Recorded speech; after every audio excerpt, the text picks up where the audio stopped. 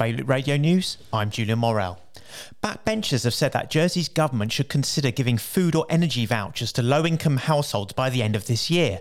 A panel led by Reform leader Deputy Sam Mezek thinks that extra support should be given on top of a £56 million mini-budget which is being debated next week. Guernsey's nurses have rejected the latest pay offer from the state, with some saying that they are still not being offered a fair deal compared to other jobs of equal value. 5 Jersey States members, including Chief Minister Christina Moore and Head of Scrutiny Deputy Mezek, have been given passes to attend Queen Elizabeth II's lying in state without having to join the 11-hour queue. Estates of Guernsey drive to add more regulations to business to meet international standards could soon lead to new laws affecting accountants and auditors. The Policy and Resources Committee is asking deputies to introduce minimum standards for professional services, which also includes tax and insolvency specialists. More on all these stories at bailiwickexpress.com.